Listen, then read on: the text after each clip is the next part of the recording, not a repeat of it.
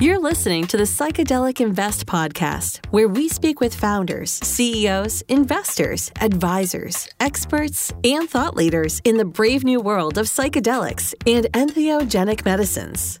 Brought to you by Psychedelic Invest, bringing you unparalleled psychedelic investing data and analysis. Psychedelic Invest is the industry's leading resource for those looking to invest in the burgeoning psychedelic industry. For more information and to access all of the podcast episodes, check out our website at psychedelicinvest.com/podcast. And now, here's the host of the Psychedelic Invest podcast, Bruce Eckfeld. Welcome, everyone. This is the Psychedelic Invest podcast. I'm Bruce Eckfeld. I'm your host. Our guest today is Tim Schlidt. He is co-founder and partner at Palo Santo. We're going to talk about the world of psychedelics and where we are as an industry, where we are with some of these businesses, kind of take a look from an investment point of view, what's going on in that market. Obviously, a pretty dynamic, growing area, a lot of kind of changes and evolution going on, and hopefully get a sense of where are we at that and kind of where we're going. A lot of different angles that we can take psychedelics and kind of figuring out what that market looks like, what's going on the horizon, and where we might be going is always an interesting conversation for me. So, and Tim has been doing this for a little while and has some good insight. So excited for this.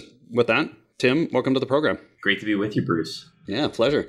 Before we dig into, what's going on in psychedelics today and what you're seeing in the market, let's do a little background. What's the story? Like, how do you get into the investing? How do you get into psychedelics? Give us the journey you've been on. Yeah, the full genesis story. It is sadly not that someone just laced my coffee one day with LSD and had like a breakthrough experience. I wish it was that sexy, but a little less exciting than that. It started in investment banking and then private equity. I've been in the healthcare field throughout my career, focused on M&A advisory services and then later private equity investing, but started in life sciences, move over to healthcare services during my private equity investing stint, but have been in healthcare throughout all of it. And I think that's had a lot of bearing in how we view and vet psychedelic opportunities, since the direction we're seeing a lot of this space head in is really that more medicalized type pathway. So getting FDA approved medications that will be prescribed by doctors, and the type of business and the profile and the revenue or lack thereof generating profile businesses is quite different. And so requires a very different vetting process. But with that said, I've always had a passion for mental health throughout my whole life. And it was about 4 years ago as I started seeing a lot of the really compelling data coming out of Johns Hopkins, NYU, Imperial College London, you name it, when holy crap, this is really, really interesting. I mean, when you're in the life sciences space, there's animal models and then there's human models and clinical models. And once you're in the clinic and in humans, that's when it gets really interesting. And so just looking at the early efficacy rates, it was like, wow, why aren't we at least talking about this and having a conversation? It was still at a time where it was heavily stigmatized. So kept digging, kept networking, met a ton of folks in the field, and was waiting for that right opportunity to launch something like Palo Santo or get involved. And between me and my business partner, Daniel Goldberg, and then later Tony Eisenberg, Zach Lomas, is we all realized COVID was really that catalyst, where the next wave after the COVID pandemic would be a mental health pandemic. And we thought a renewed spotlight was definitely going to be shined on a lot of these medications, since the current suite of offerings out there, the current standard of care, is very lacking in a lot of ways. So launched Palo Santo, have raised $45 million to date. We've been really active in the space. We've deployed $18 million already into the ecosystem, and have a great team of scientific advisors that we've brought along the way, between Chuck Nichols, Julie Holland, David Sherman, John Graydon, Gretchen Tamalis, you name it, all rock stars and experts in their field across IP, pharmacology, medicinal chemistry, psychiatry, all the above. So it's been really exciting and really cool to be paving the way in this ecosystem. Yeah. I'm curious, given that you're coming out of, traditional kind of biotech, pharma, kind of drug development models, how is this kind of normal and not normal when it comes to how this process typically works, right? How early stage companies find opportunities, develop new compounds, do new therapeutic models, test them, validate them, bring them to market. Where is this kind of following sort of a normal course, and where is this not following a normal course? Yeah, in terms of normal course, I mean, all drugs, be they psychedelic, non-psychedelic, have to go through an FDA preclinical process and pre-IND process in particular, and then assuming animal models validate enough aspects of that drug in particular around the toxicity profile that there's little to none of that, or it's manageable, then they'll go into humans in the clinic. And there's stages of clinical trials from phase 1 safety studies all the way through phase 2, phase 3 efficacy studies. So that is all standard,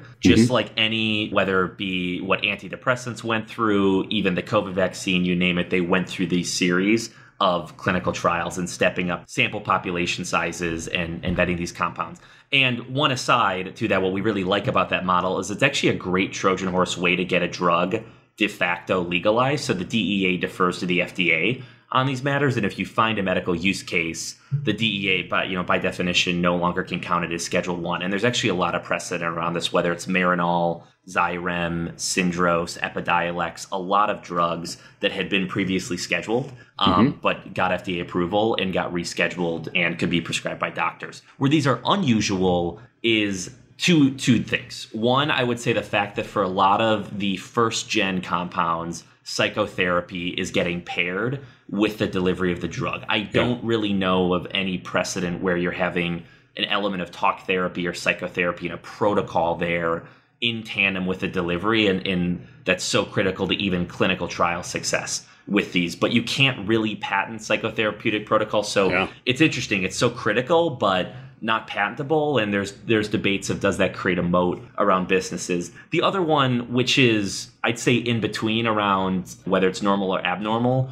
would be most of these first-line therapies, at least in the case where it's psychoactive, will have what's known as a REM strategy wrapped around it. So that's risk evaluation and mitigation. And that's just when you have a black box warning or some risks around it, the drug. The FDA is going to require some protocols or a database. In many cases, that's what we saw with thalidomide when Celgene advanced that compound, and also Xyrem advanced by Jazz Pharma. So we'll certainly see a REMS protocol and strategy with a lot of these drugs. There have been cases of that in pharma, but that is less frequent compared to most drugs that hit the market. A lot of drugs, as we know, don't have this psychoactive profile, so don't require that. So given that we kind of have these two parts to the solution, we've got these compounds that are following traditional drug models, we've got the psychotherapy, talk therapy that need to be coupled with them. How do you see the market being structured in terms of, do you see different companies handling different parts of this? Are companies putting this together? Where do you see the solutions kind of being developed? I understand what you're getting at. Yeah, I mean, I think one interesting thing around the psychotherapeutic protocols is that's not something big pharma is used to developing. So it's, again, very interesting that it's so critical to the rollout, at least of Gen 1 with psychedelics. Now, one company we are invested in is called Fluence, and they play a really active role around training therapists, designing the protocols around these medications, helping out with the clinical trials, and then also helping out with the scale-up of clinicians once these commercialize. So I do think that will be a service that definitely gets outsourced to specialists who are specialized in training. I mean, when you think about medical billing and coding, that's not something that, someone advances a therapy, they don't go through the whole process of teaching medical billers and coders about their CPT codes. That's something that gets outsourced to training programs and folks that do continuing education around that. So I certainly see a bit of that. Now, one thing just to add to your comment, I think where we'll see the space bifurcate is this Gen 1, there's definitely going to be commensurate psychoactivity. You'll have a psychotherapeutic protocol. You are seeing this push towards a Gen 2 or Gen 3 where there's questions around, could you have a psychedelic without really psychoactivity? There's also a debate on, is this mystical experience, does that just correlate with a certain peak occupancy of receptors, of especially the 5-HT2A receptor? Yep. And, what we characterize as this subjective mystical experience is really at its root a pharmacological phenomenon. Or do you need that surface area, as some people would characterize it as, of this big, broad experience where you can psychologically process it? Yep. I'd say we don't really know. I mean, the focus so far has definitely been on the psychoactivity. I think it's come out of the Roland Griffiths, Bill Richards type model where you need a big breakthrough mystical experience. But I will say, as you talk to the pharmacologists, there's so little we still understand around the underlying pharmacology of these substances that the jury's still out in a lot of ways on where we could get to over the next 10 or 20 years of drug discovery in this space. And where do you see this being applied? I mean, there's been various kind of anecdotal kind of connections to, using these compounds, these experiences to kind of help people, everything from kind of process trauma to deal with mental health issues, PTSD, addiction, right? Like it seems like there's a pretty wide range or potentially a wide range of application.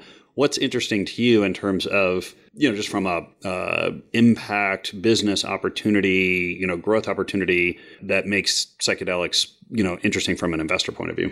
Yeah, I think the indications du jour have definitely been mood disorders, mental health disorders. So everything you name, depression, PTSD, anxiety, addiction is another really big vertical. Yeah. And psychedelics, there's a variety of compounds depending on the indication that are incredibly effective for that. So, that certainly interests us, but I do think there's a lot of applications that are opening up, not to use the panacea argument too much, but there is evidence around neuroregeneration from a lot of these. You do get dendritic spine growth with neurons. You see neuritogenesis. I mean, a lot of this has been demonstrated. Now, how durable that is, what region of the brain it occurs in, again, jury's still out. So I don't want to overpromise on that. I mean, there's a lot of drugs that are harmful where you see some synaptogenesis for a brief period of time, but I wouldn't recommend people go on a cocaine bender, for example. So even though, at a neurological level, you can certainly see similar effects, probably in different regions and more oriented around dopamine systems. But, it's a very loose argument. But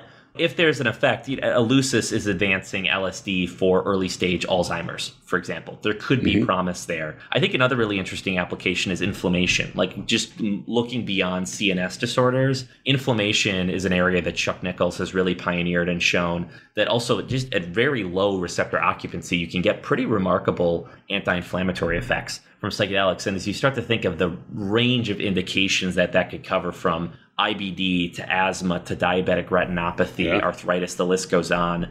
There's a lot of potential there. And then pain as well, whether it's neuropathic pain and migraines or cluster headaches. There's a lot of really interesting anecdotes around psilocybin microdosing and LSD microdosing to address cluster headaches or fibromyalgia. Some have been positing a variety of compounds. So I think there's a lot of promise even beyond just the typical mood disorders that these could address. So we're looking at a variety of indications and a variety of compounds, both within the generic camp and even beyond in what we'd call NCEs or new chemical entities, where they build off psychedelic scaffolds, but I think improve on a lot of the shortcomings of Gen 1 psychedelics. For example, duration of the trip. We do know there's some very small cardiac liability, only if you're microdosing, and it's really with acid in particular. But, there's shortcomings, I think, to overcome, and we will certainly see a Gen 3 emerge over the next decade. Yeah. How are you seeing? Because some of these, we use the term psychedelics to kind of refer to a whole cluster of things, some of them being, plant-based, some of them animal-based, some of them lab-based. I mean, how do you kind of structure the world in terms of categorizing things or kind of organizing this world of psychedelics? Yeah, we're pretty loose, to keep our mandate broad enough. I'd say, where it really started with Palo Santo was, I think, any compound that induced some sort of psychoactivity drew derision. And we said, no, what, let's lean into that. Let's lead into these areas where there's stigma, because clearly that's getting underpriced, but there still is value there. So we know ketamine is dissociative. That works on a very different group of receptors, the NMDA receptor, relative to a lot of the classic psychedelics known as tryptamines like psilocybin, DMT, you name it. LSD would be, in the lysergamide camp, but still kind of that serotonin type structure. Those induce psychoactivity. But beyond that, we know, for example, ibogaine, very active at kappa opioid, or Amanita muscaria as muscarinic receptors. There's a lot of different receptor targets. You can still induce psychoactivity. We are definitely open to that. Now, the purists in the space would say if it is not a serotonin 2A agonist, it is not a psychedelic, which I think really narrows you in to only one mechanism of action, and one we're making a big bet on. Is a fund, we like to have diversification, and also you want to have an uncorrelated portfolio. So I will say, if you're making a really concentrated bet on one mechanism of action, and one that we think is still promising, we think the 2A receptor site has been overlooked, but really, really interesting from an efficacy standpoint, you're still taking on a lot of risk. So I do like taking on exposure, whether it's salvia, ibogaine, ketamine, so any sort of NMDA antagonists. We do like to take exposure across a variety of mechanisms, just to maintain some lack of correlation in the portfolio. And, you don't know what you don't know, and new data can always emerge out there. Yeah. And is that just because where we are as an industry? I mean, in 3, 4, 5 years, might that strategy change when some of these are better understood and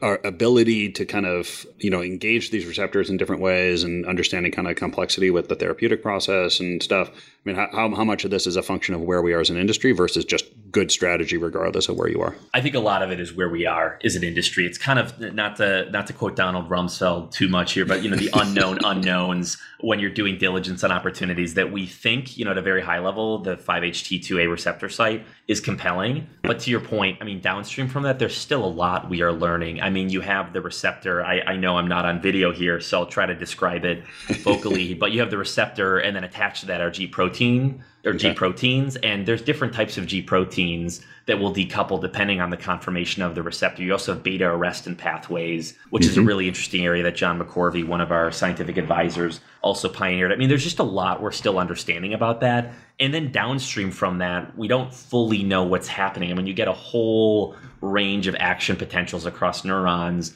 where downstream you can get impacts to dopamine systems. I mean, we're still elucidating a lot of that. And so I think there's a lot more to understand. But I could see a world emerge where you could potentially have a 2A agonist, but it's not psychoactive. I mean, the trade-off we've always had to make so far is that if you're activating the 2A receptor, you're going to probably get an antidepressant effect, but you're also going to trip balls. Let's just say, let's call a spade a spade. Yep. So, do we not have to make that Faustian pact? I think we're still figuring that out. I do have hope that there may be a world where that's not the case, though, and you could have much more commercially viable drugs emerge in this space. Yeah. Do you feel, or I'm curious what your assessment of the sort of social history and a little bit of the social stigma around, several of these compounds, does that help or hurt the development of these from a kind of pharmacological, like just building an industry around these things? Is the attention to it, the history of it, people's,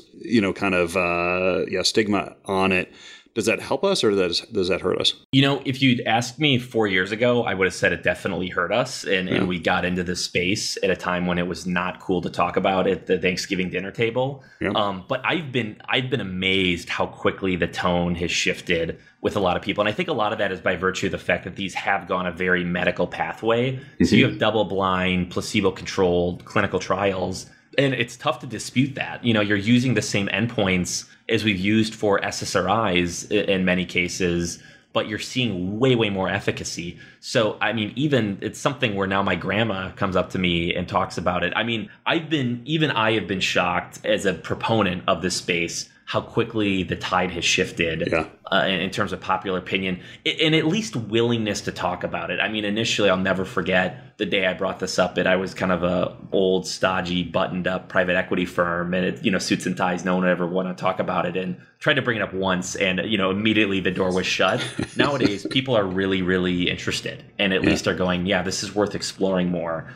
I don't know if everyone's there on legalization yet, and part of why we like this medical pathway is I think that's how you get your grandmother on board, your aunts, your uncle, people who came out of a generation, the Reagan era, where these were really stigmatized. The data doesn't lie around these. So it shifted very quickly. Yeah.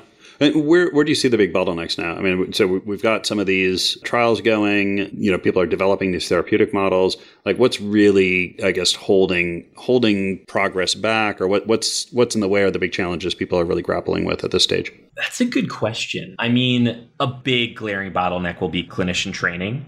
Now we're a few years off before that really scales up, albeit MAPS is on the horizon with their therapy for PTSD. But that will be a big lift, is training and scaling up the army of practitioners who are going to be needed to roll out these therapies and oversee psychedelic journeys for millions of patients. So just the scale of that, that will definitely emerge, I think, as a really big bottleneck. In a lot of ways, maybe if we want to get a little more esoteric, there's probably some bottlenecks around API, like active pharmaceutical ingredient, and sourcing that. I think a lot of people will post their provisional patents or want to use, MDMA for some other creative use case outside of PTSD. But actually getting access to that, finding a CMO that, has a DEA license, can manufacture that, checks all those boxes, takes a lot longer. And the scale up of that is much more difficult than people think. So I think a lot of these companies, people are putting out press releases, but whether there really is something there and they have an ingredient that they can, they have a pharmaceutical product or a formulation they can put in their IND, that is not the case for a lot of folks. So I think that's actually more of a bottleneck than people are truly aware of in this space. So I'd say, though, those are a few of them. I mean, certainly infrastructure will be another key one, just on top of practitioners, but also clinics, the tech, all of those components that are going to have to overlay these therapies, and the data tracking that you're probably going to want to see around patient outcomes. I mean, there's a whole scale up of an infrastructure where it's not just as simple as taking a drug to market and then psychiatrists are prescribing it. You're certainly going to see a much broader infrastructure emerge around this. So while we are very biotech focused at Palo Santo, we'll certainly evaluate other key components of the ecosystem and have invested across a wide range of verticals in the space. Yeah, so tell us a little bit about what you've invested in, why you've chosen these kind of generally or specifically, and like what's been your kind of thinking or angle around how to approach this market at this stage. Yeah, I mean, 80% of our portfolio is biotech in full disclosure. And a lot of that is for strategic reasons. A lot of this infrastructure I don't see emerging without the drugs making it to market first. So we certainly meet with some companies that I think are a little ahead of their time when it comes to tech or clinics and have to wait a few years, whereas biotech is very much in the here and now. So that is 80, that's a lot of our portfolio, but we will make some bets where we can see how it plugs into the biotech ecosystem. And then we'll really scale up once these commercialize, whether it's a Fluence or a Kasana, which is really focused on patient data capture. But to name a few companies, I think that really excite me. I mean, we have our eyes set on next gen in a lot of ways. Like I mentioned, there's just a lot of shortcomings of Gen 1 psychedelics. And it's I don't mean to disparage psilocybin or LSD or even 5-MeO. I mean, I've had very profound life-shifting experiences with these, but with psilocybin and LSD even more so, it's just really long. I mean, to make that commercially viable is really difficult. And I think you have two camps in this world. One is sort of the storm the gates camp. We have to rethink the whole system, overthrow everything, which I get that. And I very much sympathize with that attitude. I think our healthcare system is broken in a lot of ways, and incentives are very misaligned, especially when in cases where healthcare remains fee for service. I still believe in incrementalism, though. I mean, this is a pretty big shift. And I think we've got to think incrementally in terms of how we roll these therapies out and how we approach that. So we're very much focused on biotech, and in particular with next gen. I mean, Delix is one. They're working on really non-psychoactive versions of psychedelics. And the claim is you can get some activation at the 2A receptor and get a therapeutic benefit out of that. Gilgamesh is certainly working on a range of NCEs out there. Another one I really like is Tactogen as well. I mean, psilocybin is just really long for a trip. With MDMA, you do get some cardiac liability. You do get quite a bit of norepinephrine release from standard MDMA, not to mention the come down. I mean, I know there's a lot of back and forth, and some folks at MAPS will make the claim that there is no come down if you use pure MDMA. That is quite frankly false. I mean, there are reactive metabolites. You get oxygenated free radicals. They can kill cells. You don't want to be doing MDMA once a month. I mean, if you're prudent, you should be doing it once every quarter max, or you're taking some serious risks around neurotoxicity. So there's a lot of room for a next generation MDMA that is less euphoric, less abuse potential, and Tactogen is really pioneering the way there. So those are a few examples of companies that excite me that are kind of looking around the corner, seeing the shortcomings of Gen 1, finding the aspects we like, and then fixing the obstacles that still are in place around a lot of these, and making a lot of improvements to improve access, commercial viability, all those key components that we can get much more mass access to these compounds. Yeah. You mentioned earlier that when you're talking, with the industry a couple of years ago, people wouldn't even entertain the idea of investing in this space. Now, everyone seems, or many more people seem at least interested, if not, willing to actually start investing. What have you seen in terms of investor interest, activity? How is that changing the market for folks that are, developing these early stage companies looking for investment?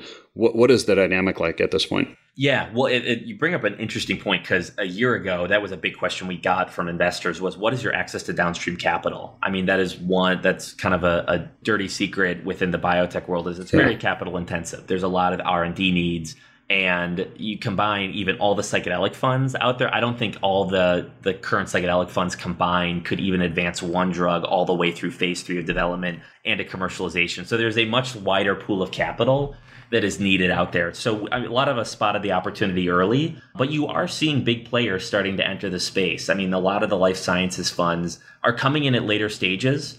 50% of our portfolio, Palo Santo, is preclinical. A lot of the life sciences folks like an RTW and RA Capital, a Deerfield, BVF, you name it, they want to play more in the clinical stage. So they'll come in at later stage financings, but have been certainly offering access to downstream capital. I mean, RA Capital participated in Delix's last round, their Series A, that was led by Artis Ventures, which is a really, really great tech bio fund out of the Bay Area. So you're seeing a lot of activity and certainly acceptance. And even within pharma, I mean, Otsuka took a 7% stake in Compass when they were in their original, I believe, Series A or Series B round. They took an active stake. They have a partnership with Mindset Pharma. So you're certainly even seeing big pharma starting to poke around this. And I think you could see big acquisitions down the road in this space at some point. I mean, big pharma has certainly been willing to play in cannabinoid biotech. GW Pharma was one of the largest exits in cannabis, and that came out of the biotech side of cannabis, not the recreational side. I think that's something not talked about enough. That was a $7.2 billion exit.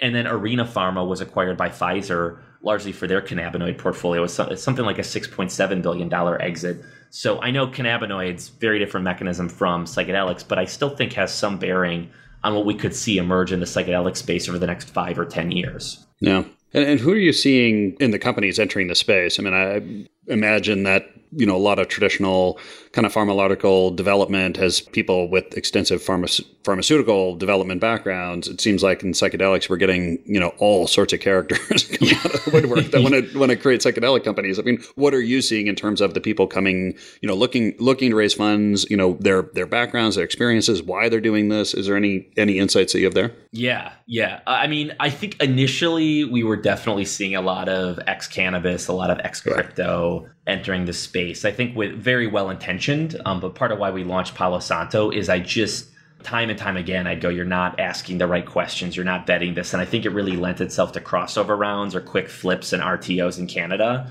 which now is, we're seeing that wasn't the best use of capital or the best capital markets path to take by any means. So, a lot of people just weren't getting into the nitty gritty. So that was certainly the first wave, but you are starting to see broader acceptance now. Again, whether it's life sciences funds, generalist funds entering the space, the capital base has certainly started to change quite a bit and pretty rapidly, I'd say. But yeah, the first wave and a lot of what we were working alongside was kind of ex-cannabis, ex-crypto. I think some people very well-intentioned. I know a lot of people from the crypto universe see kind of this, these disintermediated networks with like mycelium, and they're drawing parallels to crypto, at least in terms of the ethos. I think that's all great. I think in terms of how you vet opportunities, that doesn't really have a lot of bearing. And then cannabis is very, very different. I mean, dispensary focused, grow operations. It's just very different from biotech where you're pre-revenue for 7 to 10 years before you even commercialize a product. Yeah.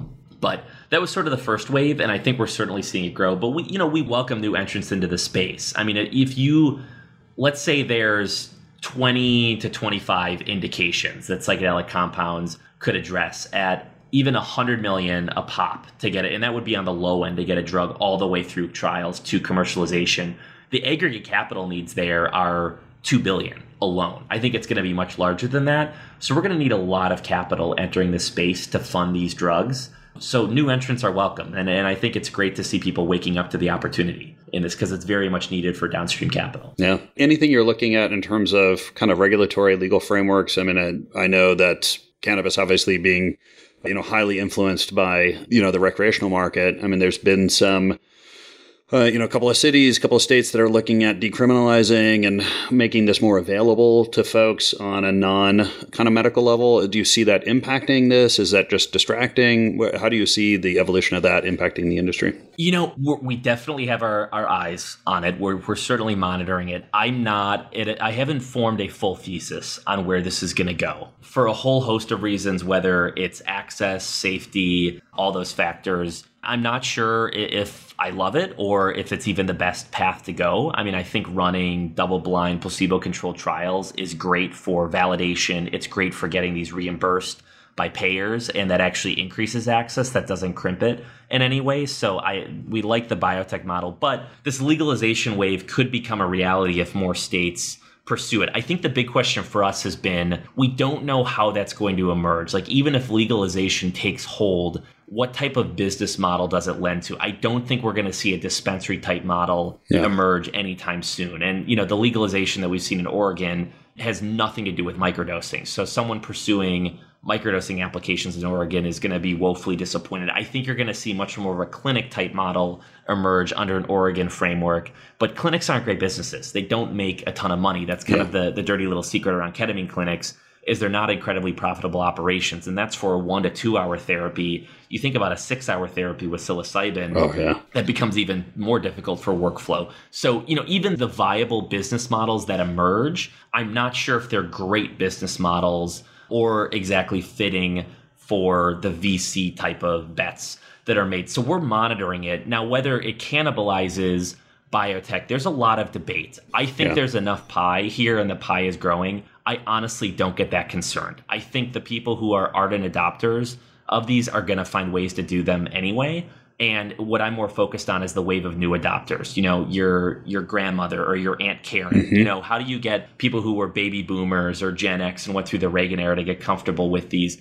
I don't think legalization is going to change that. The biotech model will, and I don't think one necessarily cannibalizes the other. And even as a looser analogy, if you look at the nutraceutical space, there's certainly examples where nutraceuticals have been turned into FDA-approved drugs. They've been more purified, they're more GMP grade, but turned into drugs and have been very successful. Amarin, which was advanced by Vasepa, it was a very pure form of fish oil. It did very well, even though there was a competing nutraceutical product. I think there was a lot more value and a premium put on the pharmaceutical. And you think about the sales channel, when you're going through doctors, it's prescribed by doctors, it's psychiatrist recommended. It's a very different sales process than, having to capture patients or customers through marketing. So, very long-winded answer because I look at this in a lot of different ways. But A, monitoring it, haven't found a really viable opportunity. And B, I'm not super concerned that one cannibalizes the other. And last comment I'll make, I think we're going to see a lot of decrim take hold before we see legalization. And decrim won't open up any business model. You won't be able to provide the drug. You can grow your own shrooms, you can ingest them, but there won't be a business model around that to invest in. Yeah. Tim, this has been a pleasure. If people want to find out more about you, more about Palo Santo, what's the best way to get that information?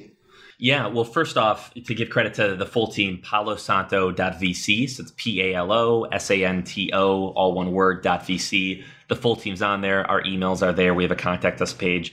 If you want to reach out to me in particular, always happy to chat. My email is tim@palosanto.vc. As you guys can tell, I love getting wonky, love talking about the space. So I welcome any and all conversations from interesting folks out there. This has been great. Thank you so much for taking the time today. Thank you, Bruce. Really enjoyed it. Thank you for listening to the Psychedelic Invest podcast. If you liked this episode, please be sure to leave a 5-star rating and leave us a review. You can find more episodes on all the major podcasting platforms and our website at psychedelicinvest.com/podcast.